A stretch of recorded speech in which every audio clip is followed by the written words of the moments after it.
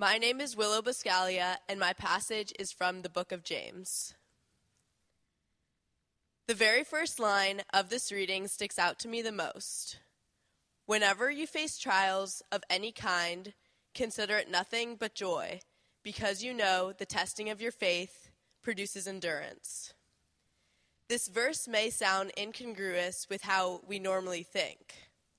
When people face challenging trials, they want to take the easy way out or feel pity for themselves.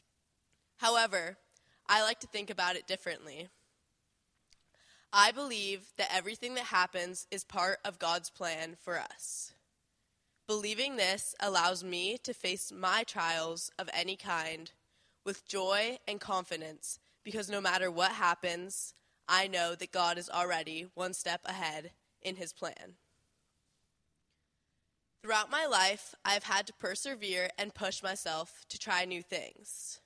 From the beginning of freshman year, I knew that I wanted to start playing lacrosse. I had never played a team sport like it, for I had done ballet for 10 years and also played golf and tennis. Although these sports are difficult and require much endurance, I had never been on a true team.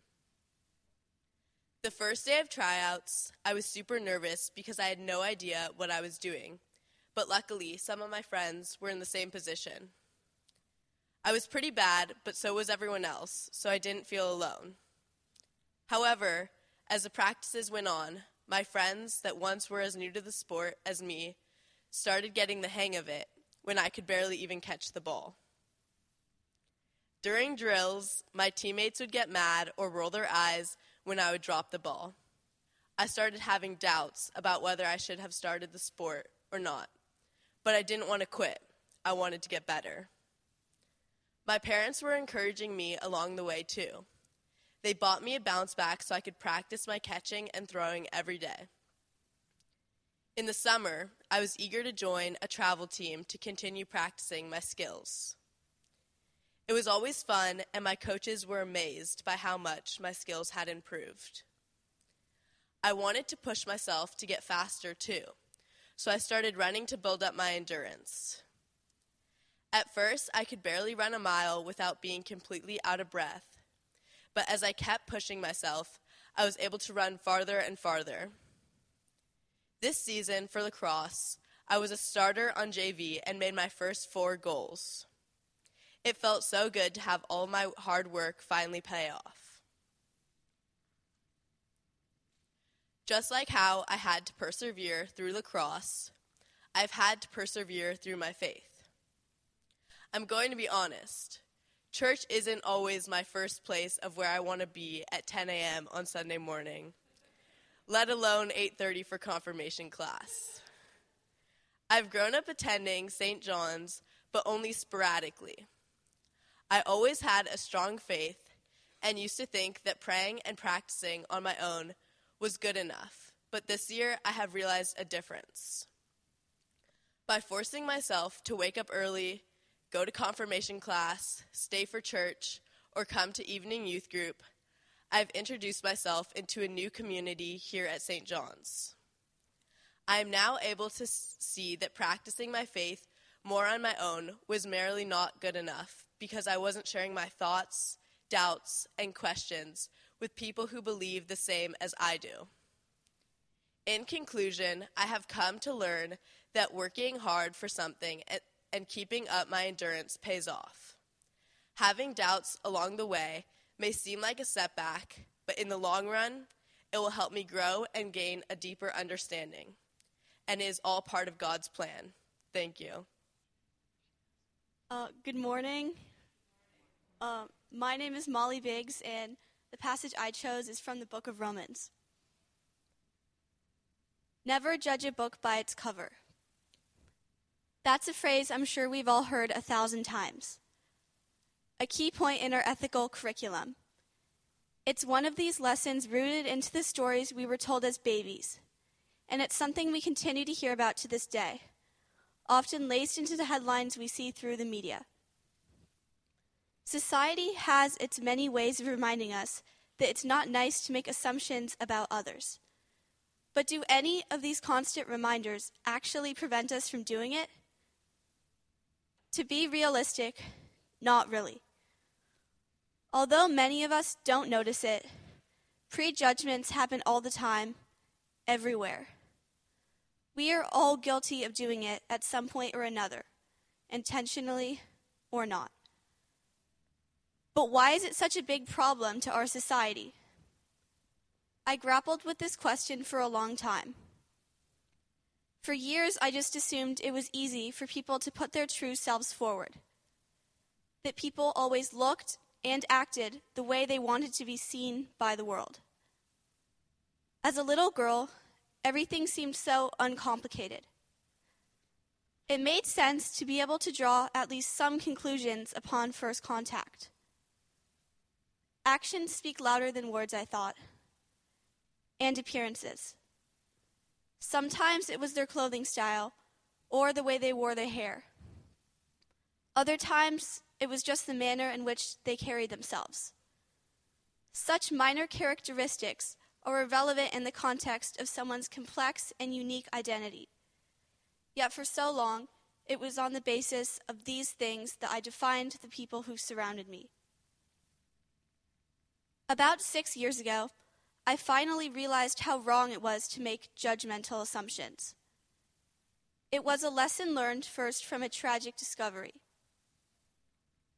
The story began when I was in early elementary school.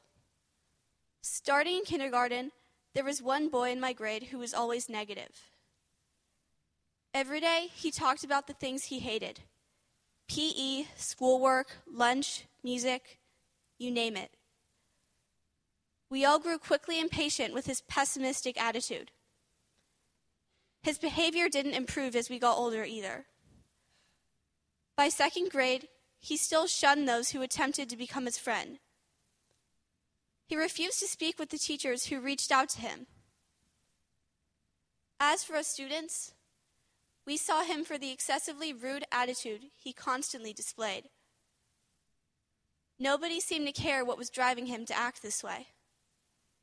Nobody thought to care. Then one day, I learned something about him that changed everything. He said that his little sister had been in a house fire, and the firefighters weren't able to save her. I was horrified.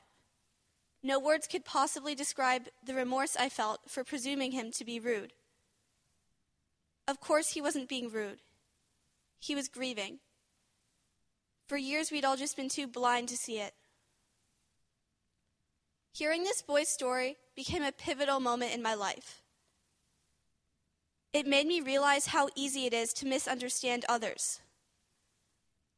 I learned that prejudging others is not just unfair, it's cruel. In a way, it's a form of oppression. It takes away one's chance to be seen for who they really are, to share their perspective with the world. Worst of all, it's something that exists universally. Despite our best efforts to prevent it, it's a habit many of us start from a young age. It's the type of issue that follows us throughout the various stages of our lives. Many have already experienced it by the time they walk into kindergarten. It continues to worsen throughout middle and high school. Most teenagers can probably agree with me when I say it's not easy to always feel comfortable completely exposing yourself when trying to make a good first impression. And that it can be also hard to look past the first impressions others leave on you. But we must. It's not our right or responsibility to judge others. It doesn't matter what we think we know. In no situation can we accurately draw conclusions about who someone else is or what they've gone through after just barely interacting. If they're ready to open up to you, then they will. If they don't, it's still not okay to guess what's going on in their lives. My goal for the future is to focus on improving my own identity and becoming the type of person I'm proud for the world to see. Maybe I can't completely eliminate others' judgments from the world, but I can try to see past them myself. The majority of the time, the misjudgments we make are due to a lack of understanding of each other's circumstances. We all know God doesn't want us to judge each other on appearances, but most people think that means He does want us to evaluate each other's morals. But like I learned from my elementary school experience, there's often a much bigger picture behind one's behavior. So that leads to a new question. If you can't make assumptions based on others' appearances or actions, then how are you to decide what kind of person they are? The short answer is that you don't. As my passage stated, each of us will be accountable to God. Let us therefore no longer pass judgment on one another. If there's one thing reading that passage has taught me, it's that God does not intend for us to make judgments on the basis of our own faulty perceptions. We are accountable for our actions alone. God does not care how others see us, only how we choose to identify ourselves. There is so much more I could reflect on, but if I were to sum up all my learning in a single sentence, it would be with the following quote: "Those who judge will never understand, and those who understand will never judge." Thank you.